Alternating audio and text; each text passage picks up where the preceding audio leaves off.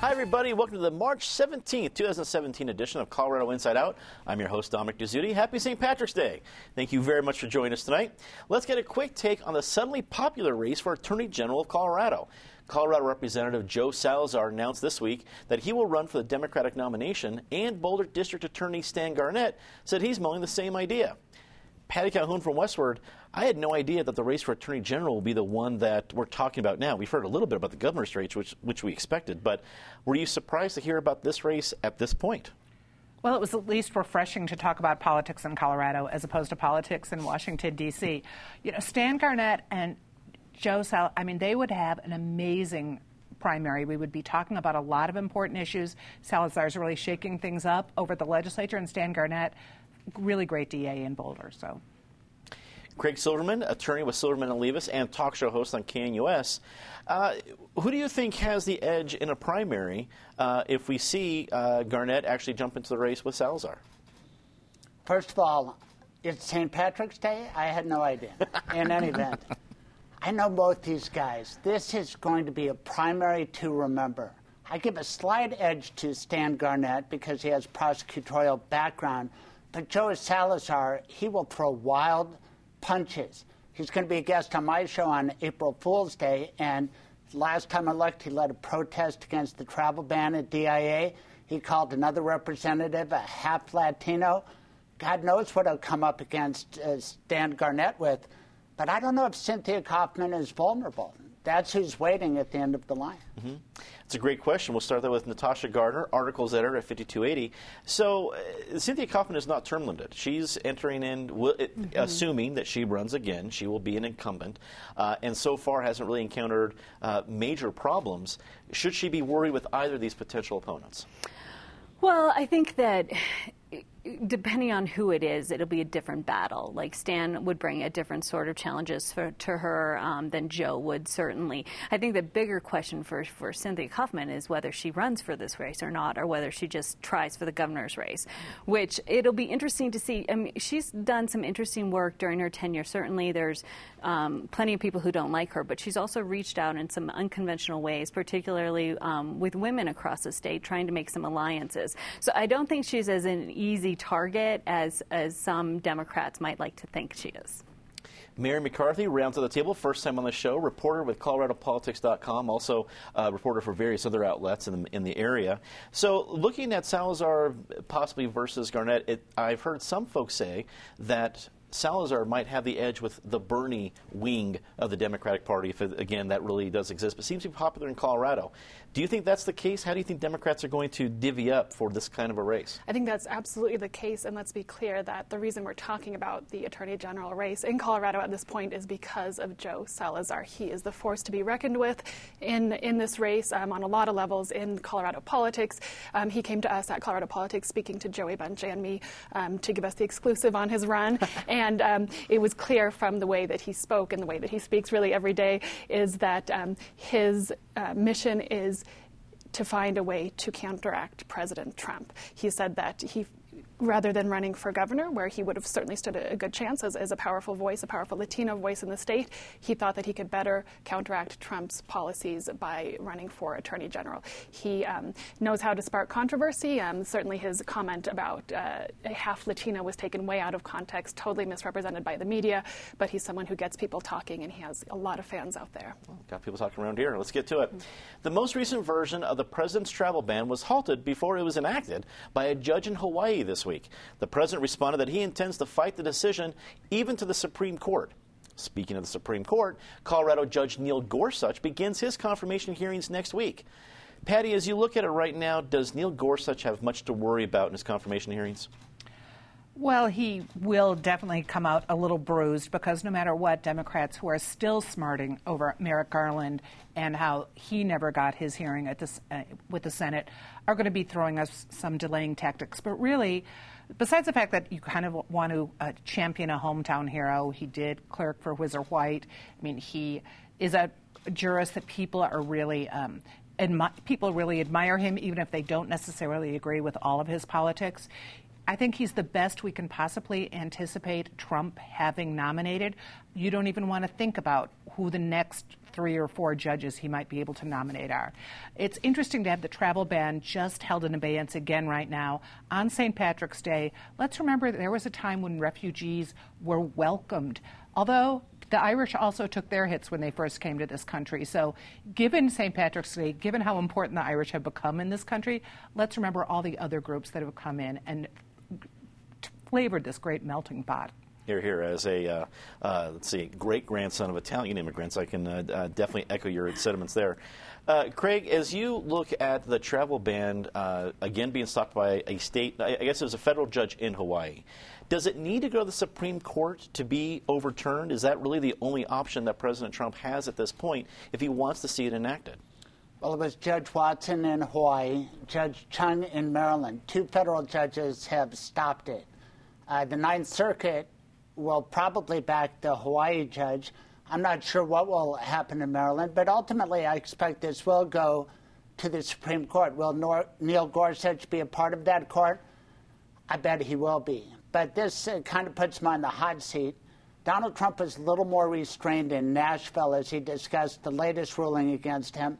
We'll recall that when he was ruled against in Washington, he called the federal district court judge a so-called judge, and Judge Gorsuch apparently told Senator Blumenthal that he found that disheartening and demoralizing. So expect him to be asked about it. But on the travel ban itself, this bothers me as a lawyer because Donald Trump, his original sin, December 7, 2015, right after the San Bernardino massacre, he talked about a total Muslim travel ban. And these courts keep going back to that, and when is he going to get past it? If he puts troops in Syria to fight the Islamic State, is that unconstitutional because Islam's a part of it?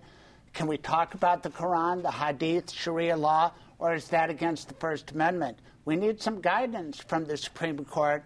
And since when do foreigners have American constitutional rights? I never heard of this before, and I don't think the Supreme Court will follow the path of the Hawaii judge or the Maryland federal judge. But there's a lot of legal issues in there. It's not just the First Amendment or constitutional rights for foreigners. I mean, there's a lot of different angles to this. Wouldn't you agree? Right. But for you to equate your ancestors or Irish ancestors or my ancestors with the current situation, let's face it, Donald Trump told Anderson Cooper that he thinks Islam may be at war with us. And there are aspects of Sharia law that are different than the cultures that we brought here. And will they assimilate? Well, a lot of American Muslims have. But if we get inundated the way Germany and parts of Europe have, are they really assimilating, or are there no-go areas in major European cities right now? I think there are, and we want to avoid that. And Donald Trump ran on that, and the people elected him. So for a federal judge to say we're going to go a different way, it seems kind of anti-democratic. It seems odd to be debating assimilation when we're celebrating an Irish holiday in America. We have an influx of immigrants over 120 years ago that were all from an island that weren't necessarily welcomed because of their influx, but now we are celebrating one of their holidays. So we could probably go another hour for this. Let me, Natasha, as you see Democrats in D.C. right now, there are a lot of things to argue when it comes to President Trump's policies. They have a brand new budget to argue over. They have a potential Supreme Court justice, confirmation hearings with Neil Gorsuch, the travel ban. There's a lot of things to do. Do you think Democrats are going to spend much of their political capital fighting the Gorsuch confirmation when there's a lot of other targets for their aim? I think that they have to, simply because of the precedent that has been set in recent years, that if they just let this go, then when the next appointee comes up, what ground do they have to stand on? That would be surprising to me if the Democrats didn't put up a little bit of a fuss. I don't think it'll be a long, extended battle, though. There's a lot of talk about how this is like for like, how he sort of replaces Scalia. Now, I think that comparison is maybe a little too easy to make, a little too broad, but there's precedent for that.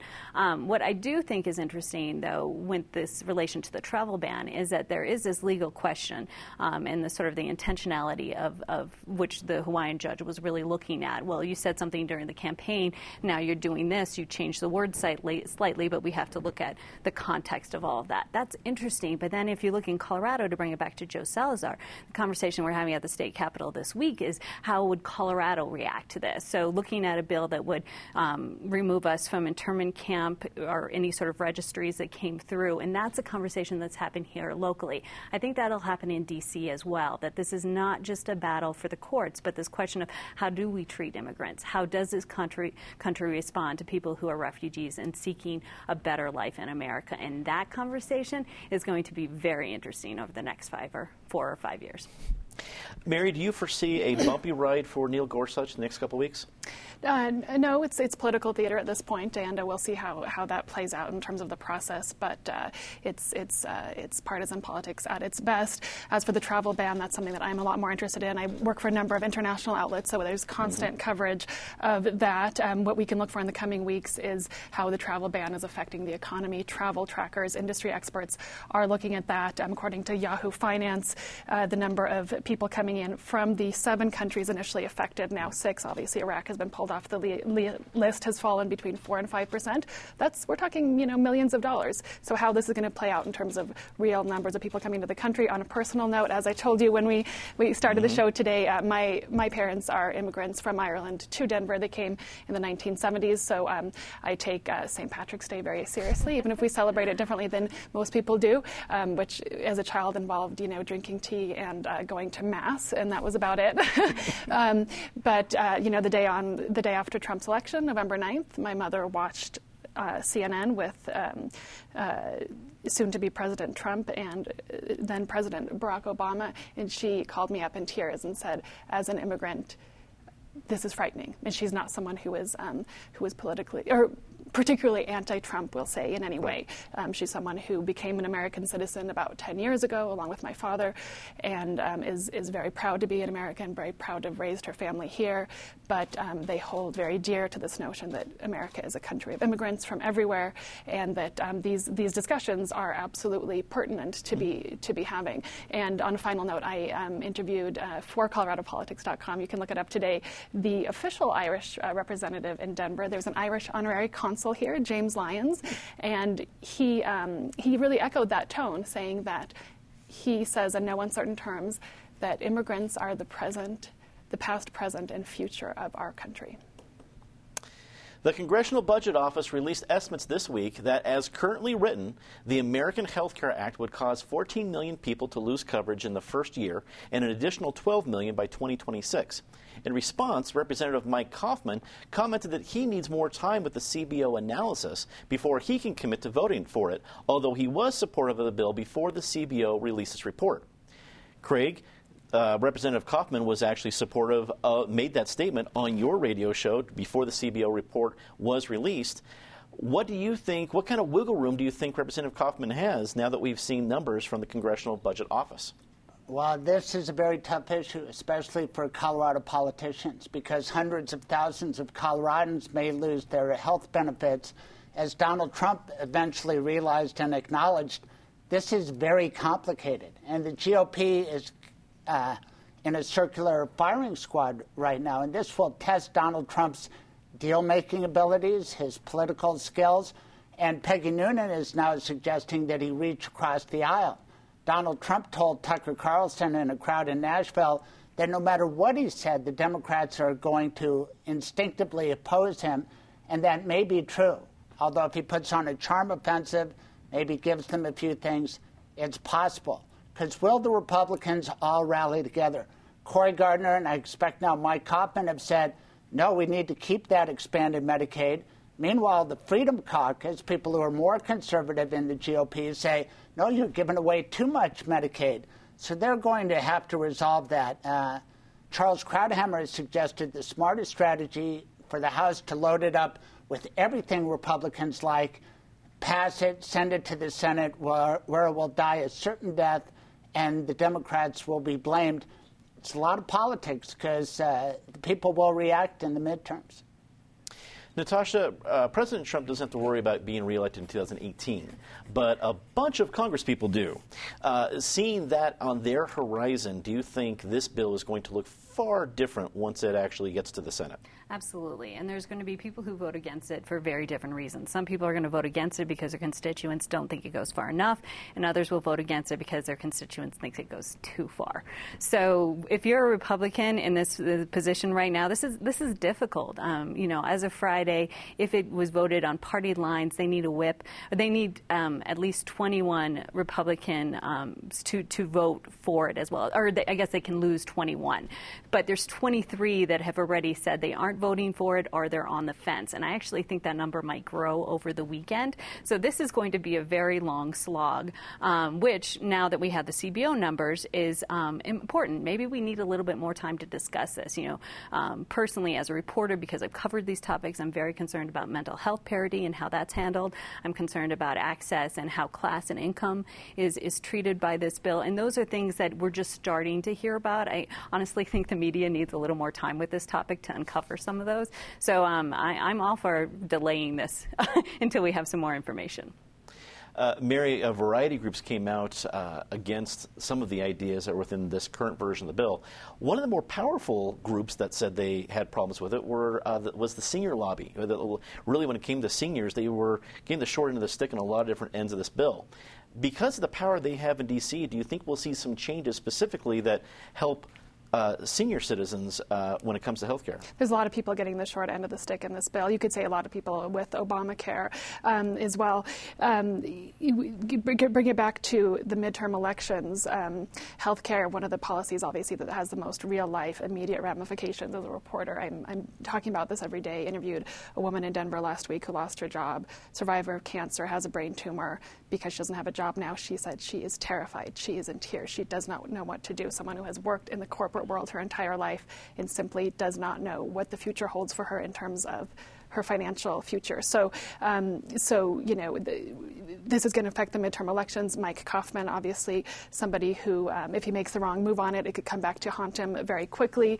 State Senator currently, Rhonda Fields, one of the people mentioned as a possible competitor to him. She's known very much for her strong voice for the disenfranchised, for the poor. We know that he's in a district that includes a lot of low-income folks, a lot of cultural and ethnic diversity. He could face a challenging race, and this really could make it or break it for him. Patty, there's a lot of different pieces to this that affect a lot of different Colorado politicians. Do you think we're going to see a delay? Because I know, I've at least read in some places that Republicans want to avoid a delay over the summer recess because that's what happened with Obamacare and the town halls and really the surge of the Tea Party came in 2010. And Republicans want to try to avoid that. But can they, seeing that there's so much disagreement over what we currently have? I don't think they're going to be able to avoid that. We talked about this last week when we said, obviously you need more time, and it just come out a week ago Monday. The media is not the only one that needs more time on this. The legislators need time on this. They still can't figure it out. When we were sitting here last week, it was going to be 14 million. Now we have the additional 12 million who will lose health insurance. Clearly, the poor are in trouble, but it's also the people with pre-existing conditions, everyone who is scared. And that senior lobby is going to make a huge difference in D.C. because that's a strong voting contingent for Trump. It's a strong bunch of voters, and they can make a big difference at the midterms. Efforts to address Colorado's transportation funding issues took a couple of different turns this week. The Independence Institute announced that they are working on a ballot measure that would redirect state funds toward transportation without raising taxes. Meanwhile, State Senator Jerry Sonnenberg, the number 2 Republican in the Senate, said he will propose a bill that would fund local road projects using $100 million in current state funding rather than raising taxes. Natasha, transportation seems to be a bipartisan issue, but certainly addressing it does not. Are we going to get a transportation solution out of the legislature this year? Possibly. I think and as you point out, if there's one thing that Coloradans can agree on in the spring after the winter weather and the warming temperatures have wreaked havoc with our streets, is that something needs to be done to upkeep them. I certainly drove over many a pothole on the way over here today. The problem is that it gets hung up on sort of three issues always, which is bipartisan, our internal party politics, this question of rural versus urban and where we spend our money, and then finally raising taxes, which most people don't really like. And with this, both of the two sort of initiatives that you mentioned are in opposition to, are in reaction to a bipartisan bill that is moving forward right now that would raise taxes, that would look at improving I-25 and I-70. And as I said, it's bipartisan, so there's some agreement on that. But there's, I think, a long haul before it would actually pass at the Capitol. Mary, it seems that Republican State Senate President Kevin Grantham has a tough road to hoe. When it comes to getting his bill passed, really anything through the Senate. Will this even pass Senate committee? It's hard to say at this point. Certainly, reiterating what Natasha said there, I interviewed recently the CDOT Executive Director Shailene Batt at the CES Consumer Electronics Show in Las Vegas, where they were touting a lot of the technological developments that the CDOT is, frankly, doing a great job at. But what Shailene said is that, transportation funding in Colorado is like a growing family, rapidly growing family, planning a massive, much-needed expansion on their home. And they have all the plans and all the ideas, and it's brilliant, and they say they're going to be the best in the nation and the world, and people are going to look at us for the example, but they don't have the money to do it. So it's a whole lot of talk, a whole lot of hot air, and at this point it seems like politics is winning the day and not a real solution. So we'll see how it plays out by the end of the session. And Patty, this isn't the first time we've heard from the Institute with a ballot measure. This one, while I think the title is pretty good, Fix Our Damn Roads, it goes after a lot of sacred cows. Basically it says, the legislature can pay for it as long as you don't mind cutting these dozen or so projects that some people actually care for. Does this one have a shot to getting it actually on the ballot and some success? Well, if Caldera gets out and really pushes it, I would advocate he do what anarchists are doing in Seattle, which is going out on the roads and filling in the potholes themselves, which is a genius idea to get people behind you because truly, as Natasha says, you are very aware of the state of Colorado's roads every time you try to drive through town and you hit one of those. So I think there is a will of the people to kind of come up with, to pay for some kind of road funding plan, but so many people are going to pick it apart that the odds of it getting onto the ballot in any kind of shape are unlikely. Craig, you have some Republicans saying no taxes being raised at all. You have some Republicans willing to make a deal. Which side wins here? Wow, there's a dangerous road full of political potholes. As a personal injury lawyer, I'm all in favor of this Seattle anarchist plan that Patty's come up with. We want good roads, but we want low taxes. Some claim that the Democrats are letting this implode, kind of like Obamacare with the GOP, because it puts the people who want higher taxes in tough shape. It's going to be an issue in the gubernatorial race, and the way we know that is George Brockler, the Arapahoe County DA, has written a piece for the Aurora Sentinel suggesting that we use the idea of Bill Owens and issue some trans bonds to finance it. That's a good idea from George Brockler, who should know about roads, because Arapahoe Road is one of the most messed up roads in all of Colorado. That's a great full circle turn there, Craig. Well done. Let's get to our favorite part of the show, Disgrace of the Week. Patty, start us off. As we are hearing about the proposed cuts coming out of Washington, cut after cut, including OSA to the Corporation for Public Broadcasting, we're also hearing about just how much money is going to Secret Service protection for Trump when he goes down to Florida, for his wife who's staying in the Trump Tower. And now this weekend we are going to see a huge amount of money going to protect the Trump family, not Donald, coming to Aspen for the weekend. The rumors are up to 100 Secret Service agents. Craig. Rachel Maddow. She is over-the-top anti-Trump, and boy, did she get punked this week. She ended up helping President Trump immensely by releasing the 2005 tax return. Come to think of it, maybe she should be my something nice. Natasha. This might be more of a challenge than a disgrace. Voter turnout came out. Colorado did very well. We ranked number 4 in the country, but I think we can do better. It's one of the reasons I love reporting on this state. People are very engaged, but Come on, number one. Mary. Affordable housing, there's a new push reported comprehensively, very much so by the Westward, to build tiny homes. Great initiative by a number of community groups, nonprofits. Great that they're doing that. They're doing a GoFundMe campaign. But the fact that this is even needed in the Denver metro area points to the real failures when it comes to solving homelessness and affordable housing in our community. That's the failure of Governor Hickenlooper and Mayor Hancock. Let's get to say something nice about somebody. Patty? Great show opens tomorrow at History Colorado. Backstory, which combines art from the Denver Art Museum with artifacts from History Colorado's collection. It's a new chapter for History Colorado, emphasizing Colorado history and its own collection, which is great. While you're there, go see the Camp Amachi exhibit, which reminds you when Japanese Americans were interned in southeastern Colorado. Really cautionary tale at this time. Craig? I went to a great show last Saturday, March Madness, at the Denver Coliseum. It was sort of a sad ending. The Eagle Crest Raptors beat my George Washington Patriots, speaking of green. But there's another big success story out of Denver basketball. Roderick Bernstein Jr., a Denver kid, played great for North Dakota last night. 20 points, 15 rebounds. They came up just short of number 2 ranked Arizona. But what a performance he put on in Salt Lake City. Natasha. As a native of North Dakota, and I have to echo that as well. I will say something related to sports on National Pie Day. I love any excuse to celebrate pie. Who wouldn't? But I like the Rockies Photoshop of their team celebrating the day as well.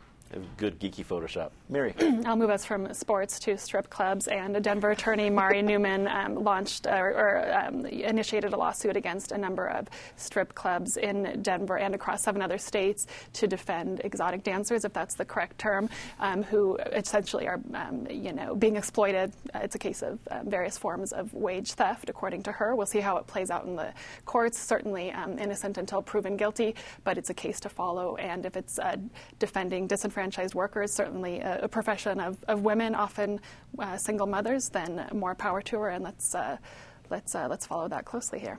Okay. Mari Newman, my guest, 9 a.m. tomorrow. You didn't think we'd have enough plugs on this show. That's all the time we have tonight. Thanks for tuning in. We're wrapping up our spring pledge drive this weekend, so you can still show your support for programs just like this one with a pledge of your support right there throughout the weekend. As always, be sure to check out CIO Podcasts on iTunes and Google Play, and the show segments on our social media pages. For everyone here at Colorado Public Television, I'm Dominic Dezzutti. Thanks for watching. Good night.